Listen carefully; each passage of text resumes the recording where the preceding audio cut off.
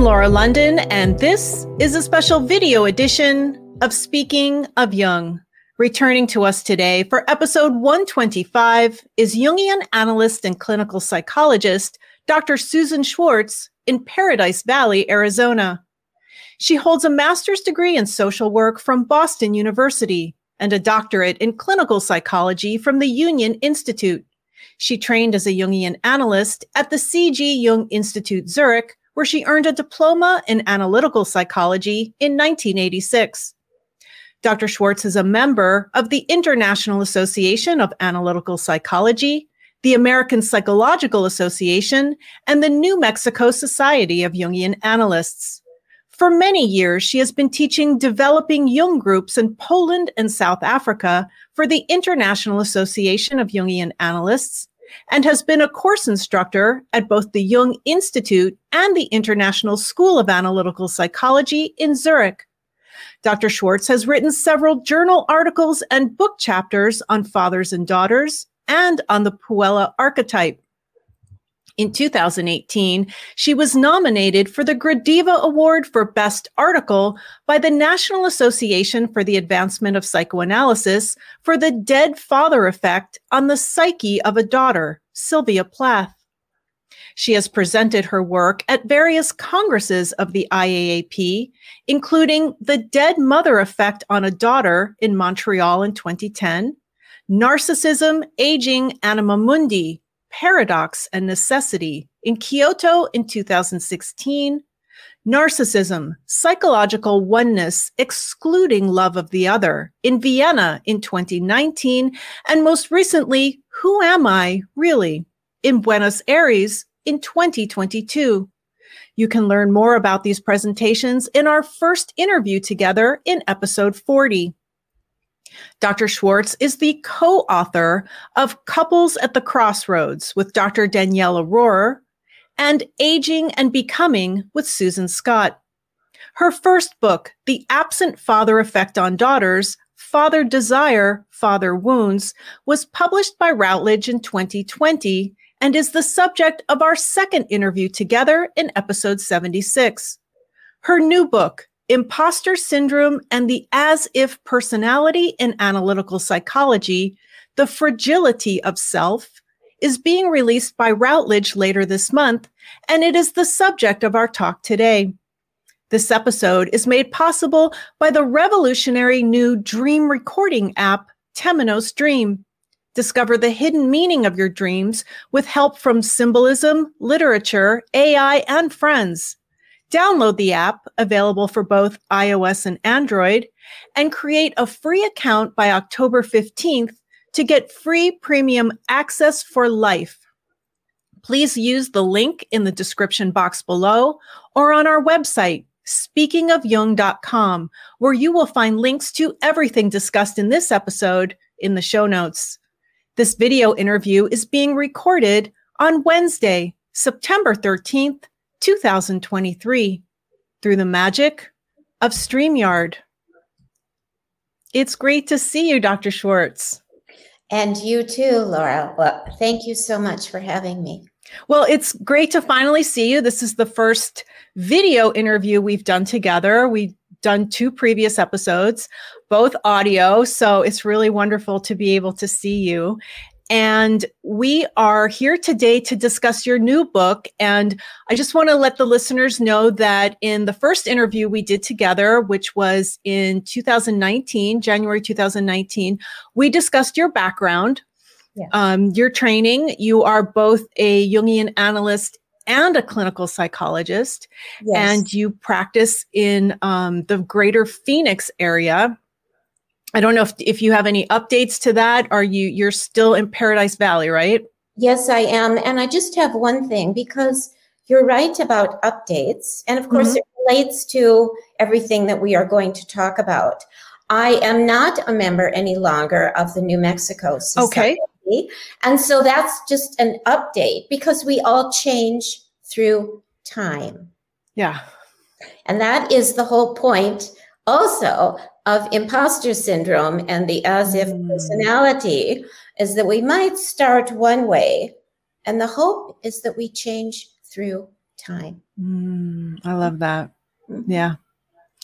So you are you see your patients in person, and you also do work online?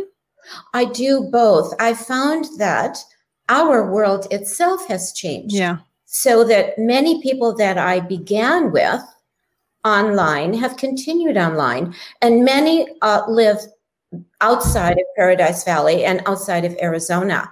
And this, I think, as well, is something that we have benefited from post-COVID and during COVID, is that we can expand our world.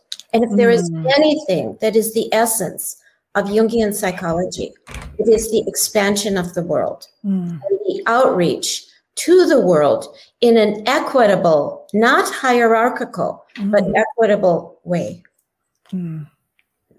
So you are available both in person and online. Yes, I am.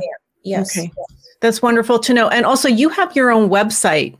Not all analysts do. And would you tell the listeners how to find you online? Yes, I will.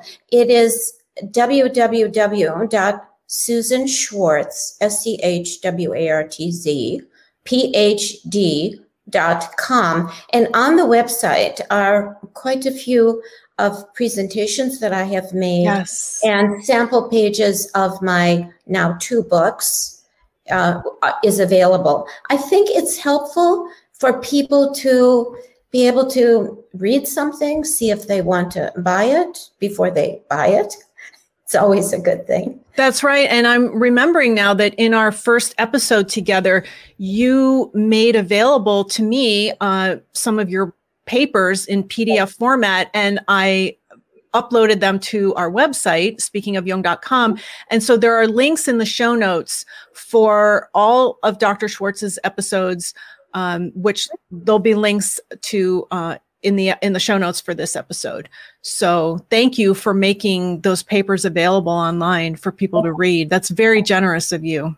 And equally generous of you to put them on yours. Because again, the more that we can attain of knowledge, the more that we know, and the less we are unconscious, the more we gather to ourselves and become aware. And that's the point of the whole thing anyway, or of life, you could say, or even of speaking of Jung. It's to become aware of ourselves, actually. Yes. Yeah. Well put. Well put. So today we are going to focus on your new book. This is, as I said, your second book, and your first book that was released in 2020, The Absent Father, Effect on Daughters, is one of the most listened to episodes of Speaking of Jung, actually. It really resonated with a lot of people. I know it did with me. And I'd like to ask you now, with your second book, it's actually being released on it'll be available on the 26th of this month. It has been available for pre-order on Amazon, excuse me. There'll be a link in the show notes and in the YouTube description below. And so it is available for pre-order. But I'm curious as to how this book came about, because these are concepts that you had mentioned on our previous episodes, both of them. So how did this material come to be now a book? Well, it's similar to what we are doing now. It became an evolution. So in the first book, but actually way before then, I had given speeches and presentations on, as you had mentioned, Sylvia Plath, Dead Father Effect, various different aspects of Imposter Syndrome and the as-if personality. And as one gets into the information, you see even more what applies in a wider culture and what applies in my analytical work.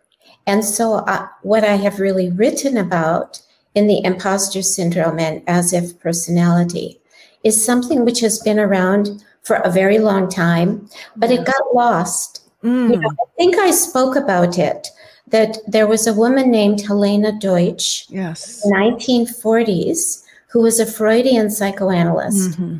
And she got the term as if personality, but she described it only to women, Right. and women who were not analyzable, Mm. which is a bit of a cut to the feminine, quite a bit. And then Hester Solomon took up, the Jungian analyst in Britain, took it up in 2004 and really made the point of this is an analyzable person. This is someone who can respond to inner work and can grow from it. And in reading Hester Solomon's article, there was something inside of me, and it happens to all of us. It clicked. Yeah. And I saw the people that I know, people I work with, men and women, of this personality type. So many people who come to analysis and almost the first session say, you know, I'm a fraud. I am a fraud. I'm not real. And therein lies what we are going to discover through the analysis, which is the reality of who they are. So they had adopted being an imposter, another word that is used for fraudulence, very early in life. And, you know, it distorted the personality. It hurt them.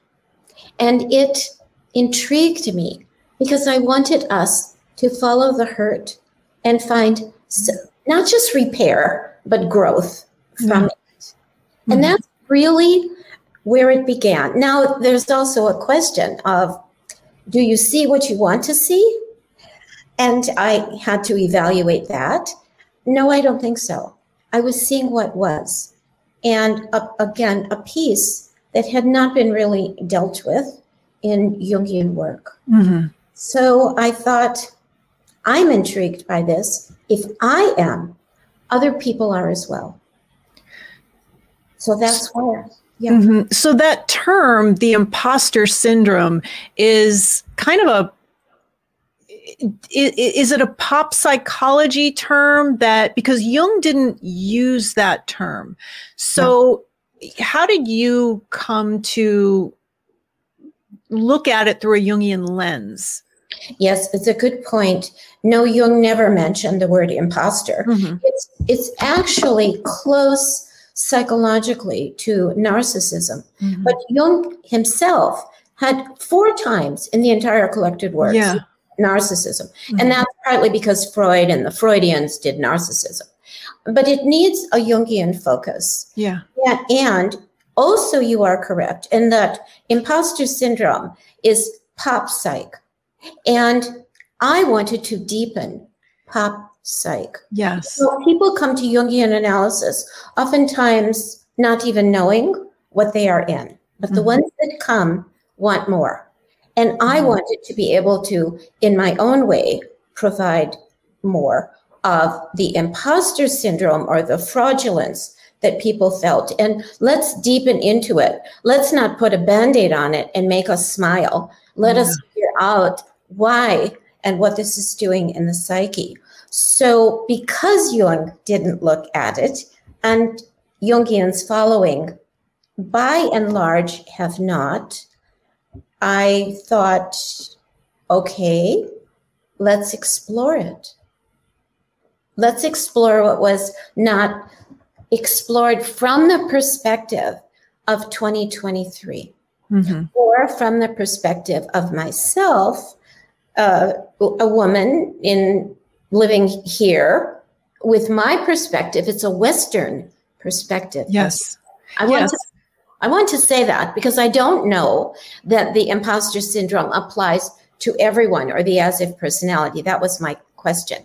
But as I have put it out to the world, so many people that you would not think actually do recognize imposter syndrome and as if personality. It's not really just Western. It's actually global. Yes, and you do address that in the book when we get to it in chapter 9 on aging, image, and illusion. You do address the West and East and how things are a little different culturally.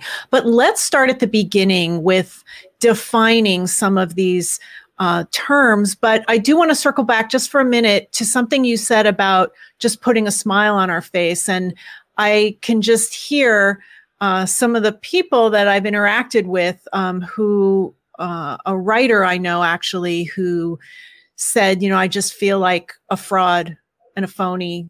And she used that word imposter. And typically what I hear is that her friends would gather around her and tell her, oh, no, you're not. You are absolutely not that. And just kind of prop her up, tell her how great she is, how fabulous, how fantastic she is, how she's real. That doesn't change anything. So we're looking at the unconscious. So when we say we're looking at this from a Jungian point of view, we're looking at what's going on in the unconscious. We are. And the reason and how we see it is in the dreams. Your friend is a perfect example. It would be interesting how she appears in the dreams. What costume is she in? Is she current age? Is she another age? Is she actually another person or another part of herself? And it is something really, when somebody says, I am a fraud, to be able to say, I get it. Let's explore it. Yeah. It makes you feel more real when somebody honors what that is. The definition of imposter or as if personality is actually kind of individual. Okay. Right? So some people would say, I know I'm a fraud because of this, this, and this. Some people say, I've known I was a fraud when I was born. For a variety of quite difficult reasons. Sure. Some people say, I became a fraud at age 12 when I went into puberty. Some people say, I know I became an imposter when I found my partner who I don't think I really love and never did. So you see, it has a variety of aspects to it, each very individual, and we wouldn't want to cover them up with, an imposter or as if person is this, this, and this. You never see it really. I have a part that says as if defined. Yes. Okay. As if defined, yes. But also, I'm hoping that it came across that definition is not in stone and that it is a movable definition because we are growing people. Great point. So the title of the book is Imposter Syndrome and the As If Personality. So they are together, right? They're not two distinct things. I don't think so. And I use them together in a certain sense. So here's the reality of the world, because the imposter syndrome is more well known. So the reality of the world and the reality of publishing, etc., is rather harsh. Yes. Okay. But the reality of being a person is also harsh. Right. And so the harshness is put in imposter syndrome, link it to as if personality, because they are similar. So as long as it's in truth and in reality, all right. But I don't want to deny the kind of ruthless harshness of living. And it's kind of in exactly what you said. It is also, and I'm going to loop forward to something you mentioned just a bit ago, is that the book includes aging. I know I'm jumping. It's okay. But it goes to the imposter and the as if personality, because as people age, and I would say still more with women, or people who identify as women, it becomes something heavily denied, oftentimes in horrifying ways. And the as if person or the imposter will have too many facelifts, will start to look awful, will decline in their hope for a full life, no matter how old they are. They will give up. Sadly. And that is our culture. Yeah. Demeans women. Actually, a friend said to me, as we age, you have to get used to the fact that nobody will see you. And I said, really? Why? Because, and this was true for this person, I can go anywhere and nobody sees me. And sadly, that is true for many people over the age of X, whatever it is, whatever it is. And people in analysis with me say the same thing. They go online, they on internet dating. If you're over X age, you better put up a phony picture, or you better make it sound in a phony way. And there's the aggrandizement of the imposter and the as if.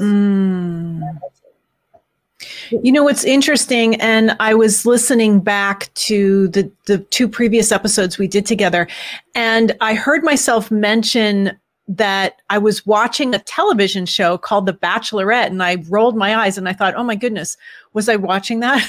And this month I saw in the ads, they're starting a senior edition of the television show, The Bachelor. And so he's over 70, I think, and all of his suitors, the females, are over 60. And I thought that was so interesting. And I wondered, why now are we recognizing love and romance in after midlife, in the quote senior years? Because actually it is happening quite frequently. Thank goodness. And maybe people are learning to live in honor of whatever their age is.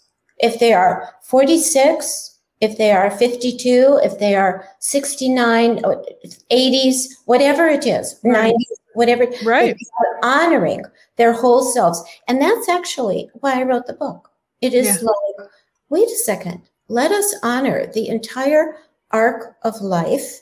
And you don't have to pretend or dishonor yourself or deny or go invisible.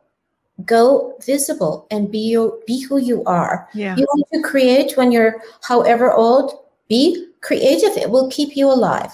Yes. Yeah. So I, in my fashion, like to go through the book chapter by chapter, which we don't have to do. And you say you jumped around. I'm a jumper. I jump around a lot too. So I just have this as a guide. In the first chapter, which is titled As If Defined, you open it with a parable from The Trial by Franz Kafka, who I love. And you say that it relates to the very problem of the as if person. You say, who does not realize how to manifest what is theirs and how to inhabit their existence. And I think that's what you were just really talking about. What is yours and your existence as you are? Yes. And there is another piece that I probably should have added, but you have to know to push through the door and to assert your own right that that is your door and go through it. If you are going to hesitate and hold back and say, oh, I don't look right, I don't have the right this, that, something else, you won't take what's yours. And you'll deprive yourself of your life and your life force. And that will be against the self. Yeah. So going through the door is a movement, an assertion, a statement of being and of your right to exist. And it's something that when people learn, I'm an imposter, I'm not this, I'm not that, I have to put on a facade, they won't fully go through the door. You use the term the self. And for the listener, if we have any listeners who are not familiar with Jungian terms, what do you mean by the self, speaking as a Jungian analyst? Well, Jung aligned it oftentimes, in so many ways. One with you could say almost a transcendent image inside and outside. So I would say it is, to me, it is who we are that is more than what we know. So everything we know about ourselves is insufficient because we actually have much more to know. Yeah. And that's the thing about living your life completely. The self, to me, also is a very special part of Jungian psychology. It says, don't be content with just fixing a symptom. Go beyond the symptom. Go deeply or transcendently or widely into yourself. Really figure out the meaning of who you are. That's what the self is about to me. Now, somebody else will have a different definition, but I think it really relates very much to finding the meaning of your life and also the meaning of the suffering that you have had to go through to figure out that your life is valuable. I mean, they go together. So yes, I think it's important that you also pointed out, because it distinguishes Jungian psychology from others. It honors the wealth of who we are as people. That concept of the self. It does. It also brings the historical past into our personal life, our transgenerational heritage, responsibility. We are not just planted right here. We also have a valuable past, personally, familially, culturally, that we want to pay attention to and honor. So I think the self encompasses that as well. Mm-hmm. The next chapter is on the persona, through the looking glass of persona, and you open it with a quote from The Picture of Dorian Gray by Oscar Wilde. What the gods give, they quickly take away. Well, I mentioned facelifts. Yeah. It's quite like the portrait of Dorian Gray, that in fact you can try to alter yourself, but if you don't do it honestly, in a way of deep growth and development, you'll have a false picture of you. And what I go into in that chapter is honoring the persona as a possibility of reflecting who we really are, not a static image, but an image where one day we look this way, one day another day. For this event, we dress in this way, for that event in another way. But the point is, be honest and be your real self, not what the collective determines, but what you determine inside. And then your persona is real. Then you show who you are, and you're not being phony. It's really a challenge. Yeah. It's a challenge, but it is an opportunity for real. Mm-hmm. So one wouldn't, when I'm at home, I like to wear, a NASA t-shirt and lounge pants. I wouldn't go into a meeting, into a conference room with my hair in a high ponytail and my NASA t-shirt, right? So I dress for the occasion, and I wear my hair down and blown out straight like I am now. And that is a persona, who I am in the conference room, right? Yes. However, the persona, nobody says that the persona has to be rigid. And the persona actually must be flexible. So Jung took the word from the Greek masks, huge masks. They were like tremendous, evidently. And then to wear the mask, you couldn't see anything else. It's quite an image, actually. However, if we adopt that and say, I'm going to use this because it reflects me in this situation, me. I'm going to wear this because it reflects the real me in this situation. Equally, in dreams, you can see your persona different. You might be wearing or appearing or acting in ways that you wouldn't normally. But maybe that is an opening that is saying, hey, have you tried this? And that to me, the persona can be flexible, challenging, and should not be the same all the time. That would be phony. You wouldn't do that. Yeah. It would. So the persona to me is to be natural. Now Jung talks about it, and this is true that many people put on a persona in a phony kind of way.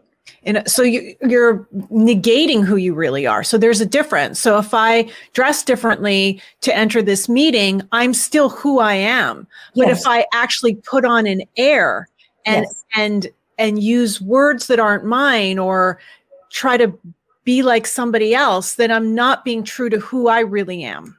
That's right. And so what I say is be true to who you are. Use your persona to be true to who you are. Jung says, and this is true, very often people use the persona to be untrue who they are and to present false images. And in that, they are an imposter.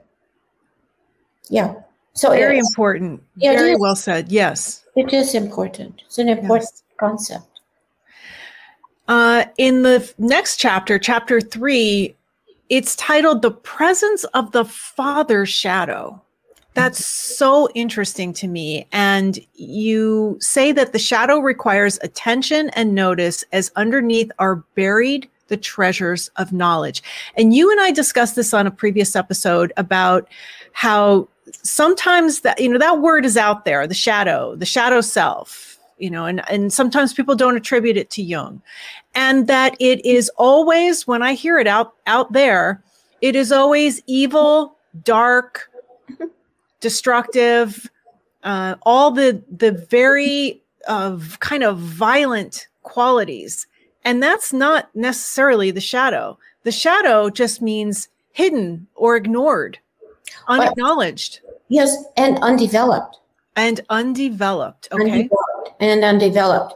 In that chapter, I referred, the shadow of the father can be it's a little more complex. Yeah. Because it also includes, what does that father project onto the daughter of himself that he has not realized? What is his shadow that he projected onto her?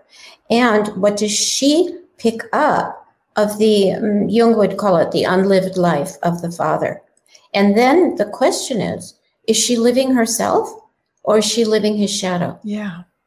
And that can be, again, very many layered and quite complex because it's usually projected non-verbally, therefore very powerfully.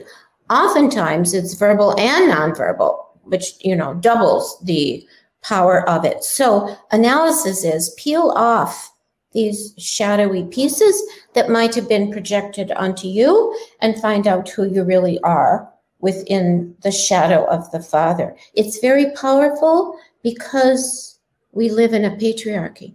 Yeah. And Jungian psychology in many ways has a high patriarchal element to it. Right. And we're in it. We can't deny it. What we can do is become conscious as much as possible of how are we living out the shadow of the personal father, the collective father, the cultural father, because we're doing it. I mean, you can't say not.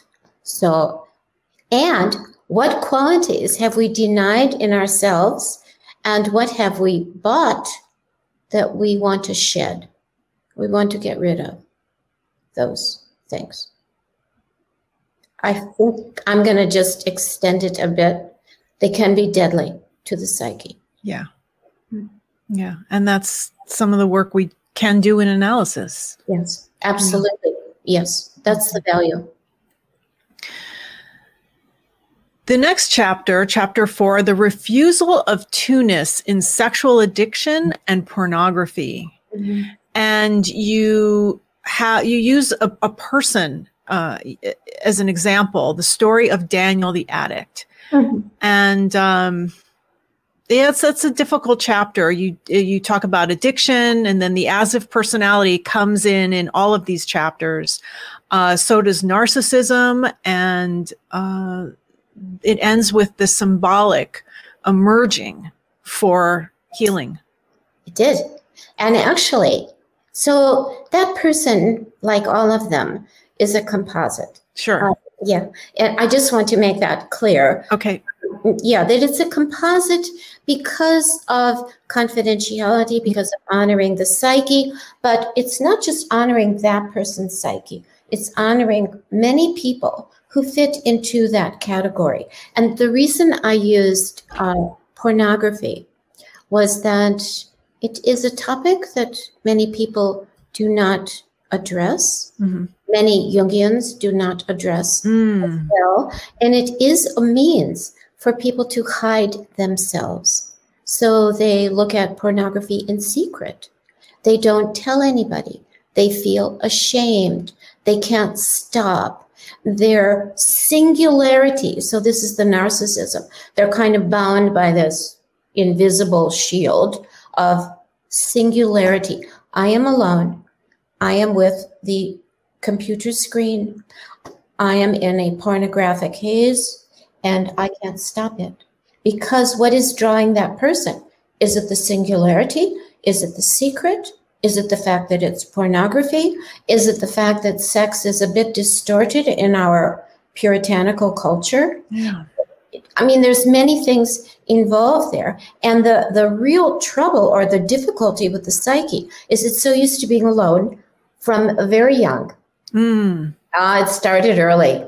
I don't know, 6, 7, 8. It didn't start at 15 or 13. It started earlier, usually. And the withdrawal into oneness is very hard to get out to the two-ness and relationship. And so why the chapter ends with symbolism is that it shows the psyche is alive. Singular is not that it's dead, but it's not as alive with its. And the symbols bring one into the unconscious, which is two-ness, brings one into transferences with an analyst, brings one into oneself. And so the emergence out of the, you could say, the oneness haze or the pornographic haze happens through this symbolic. It's an amazing process that is not short, but so worthwhile. Very much so, to the psyche of the person and everyone around them. It's very powerful. It is. Yes. It is. I have found it very powerful as well. Yes. So I'll leave that for the listeners to get the book and read through that. The following chapter 5, is about Echo and Narcissus, and you open it with the Metamorphosis by Ovid and the conundrum of narcissism. And again, you and I discussed in a previous episode about how the concept of narcissism we both find to be quite misunderstood in our culture.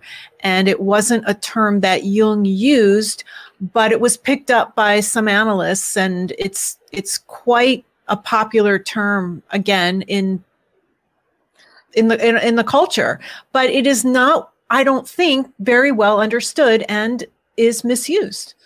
I would agree with you. I think that so many people are labeled as narcissists very easily.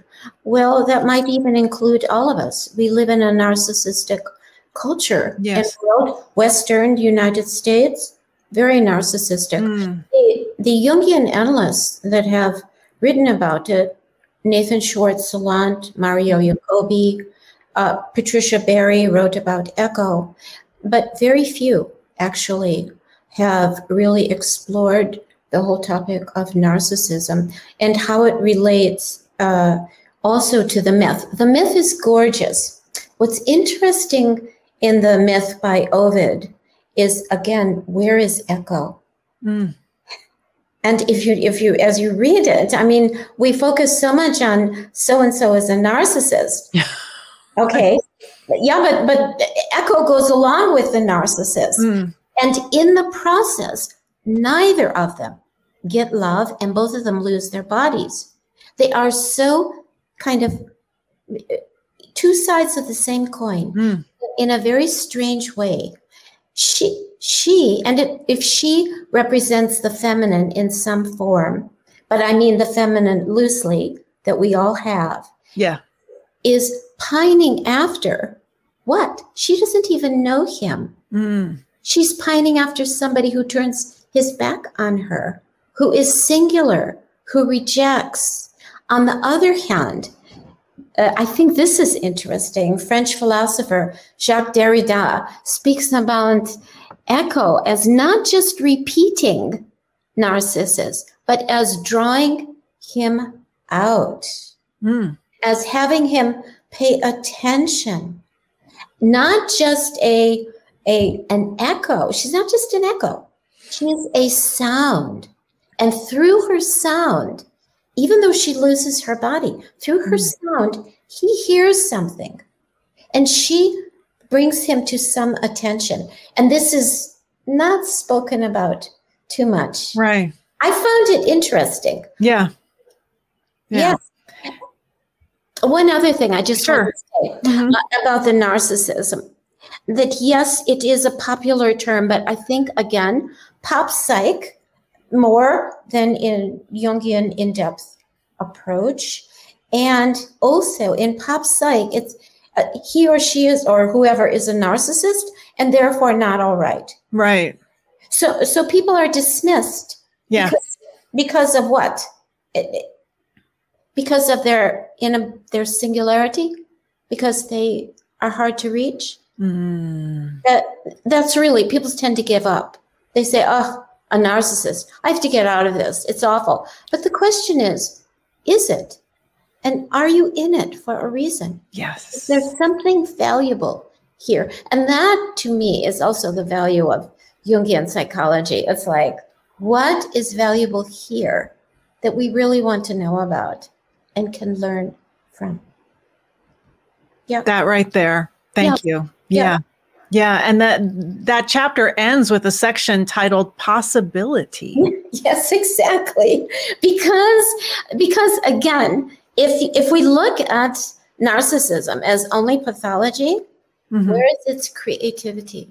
Where is we want to reach out towards it. We want to get it. There's something valuable in Narcissus. There's something valuable. Yes. Yeah. Just continuing on here, the next chapter is titled Blank, Void, Emptiness. And it opens with a recap of Hansel and Gretel. Well, yes, I did. Because, they didn't love the children. And then we have to really face, does one develop the imposter syndrome and the as-if personality because they were not loved correctly? And from the very beginning, they were pushed away. They were abandoned. They were not valued. They were left to their own devices. They had no crumbs to eat. I mean that metaphorically. Sure. Emotionally. And I wanted to bring up again that it's a difficult road, and it doesn't start with that person. It starts with how they were raised. What happened to them? And even they could have been in a situation which to the outside world didn't look absent, and yet was absent. And that is the worst absence. People have so many times said, I know that people thought that my family was fine. Yeah. It was not fine, and nobody listened to me. No one to tell. And so that's why I brought it up, that it could look like there are parents or there are people, but there really are not. And that's the problem. Absence. It does also lead a space to be filled. That's a concept from André Green, French psychoanalyst. I think it is gorgeous because it gives hope, and it says that it's a space that you can absolutely fill. Yes. Yeah. The next chapter deals with envy. Envy as a disturbed search for self. And you say envy is actually the hallmark of the as-if personality. You point out that it never occurs to this person that what is assumed to be in others also resides in themselves. Yes, in a way, it's the beauty of envy. It's a connector. So when you look at someone, we all do this. I envy so-and-so for this and that. Well, you envy them because maybe there's a part of you that wants to be developed quite in the way that they are. And so look at it and honor it. Bring it back to yourself. Unfortunately, what an imposter or as-if person tends to do is fry in their own envy. They're just taken over by enviousness. It occurs in analysis with envy of the analyst. I think I speak about that. And the question is, how is that dealt with in a sensitive, open way so that somebody can learn about their own envy and use the energy in it for their development? It's a tremendous amount of energy in envy. It can tend to be almost rapacious. So use that energy for your own being and your own development. And I brought it up also because I found that people who feel they don't have enough easily envy. Yeah. Almost unconsciously envying all the time. Right. And so I want it to be honored. Bring it back to yourself. Do that which you envy and know that you can try it. I mean, try it. Why not? I love that. I love your work. The next chapter, the encounter of transferences. Yes. Yeah. Okay. Yeah. Well, in that, I think I give a couple of examples of people that I've worked with. Hopefully well disguised, maybe so well that they would read it. Sure. However, the point about it is how the two people together work out being known and seen, the unconscious coming forward, that it is an honoring of the both and the between space. So for the listeners who might not be familiar with the term transference, we're talking about the analyst and the analysand. Yes. Yes. Yes. In this instance, yes. But let's also say the transferences occur in all relationships. Okay. Actually, so it's that between space, it's the connectedness that actually is so difficult for an imposter or as a person to accept because they're seen. The point is to be seen. The point is to be known. That's right. It can sometimes feel so dangerous. Yes. So one wants to honor the fear and the apprehension, but not honor it to the point where you don't deal with it. Yeah. Honor it to the point where you talk about it and bring it forward in a sensitive way to both, and to realize that both people are in it together. And I think this, again, is the value of Jungian psychology. It's really a relational, both are affected, both are honored, both have to be paying attention to what is going on so that the igniting of something else can happen. It only happens with the consciousness that this unconscious element gets to emerge through the connection of both. It's through the connection. Through the connection. And that's why it's so important for the analysts to have been analyzed themselves. Yes. If you don't know about your own fragility and your own, I will say this, that your own imposter or as if part, how can you help somebody else? Yeah. You have to know it and say, yes, I know that piece. Maybe you know it in a different way than the person that you're working with, of course. But it's like knowing of all of your blemishes and recognizing as many of them as you can and working them constantly. Yeah. Yeah. Knowing them internally, the inner world, not just the outer world, not just intellectually, through reading, through studying, through training, but as it applies to you. as it applies to you, but not as it, I mean, everyone is different, but not as it applies in the sense of, I'm going to reveal all of my personal stuff and then therefore I'm going to help you. That doesn't help anybody. It does help with the empathic response and the opening to the unconscious. And you open the unconscious, the more you know about yourself. So it's using yourself in a way, not just disclosure, because what does that do? I mean, not much, but let's explore what is going on for you and what is going on for you here in this room. How do you really feel? And can you really be yourself? So when somebody says to me, I am a fraud, or I'm not real, or I don't feel in my body, I don't feel embodied, I take them basically seriously, for sure. And I say, but how do you feel here now? And can you note when you feel dead, when you feel alive, when you feel real or not, and bring it up? And of course, it comes through the dreams as well. Yes. Mm-hmm. So moving on then to chapter 9, which is on aging, image, and illusion. And you open it with the first hexagram from the I Ching. Yeah, I do. Well, it's the beginning.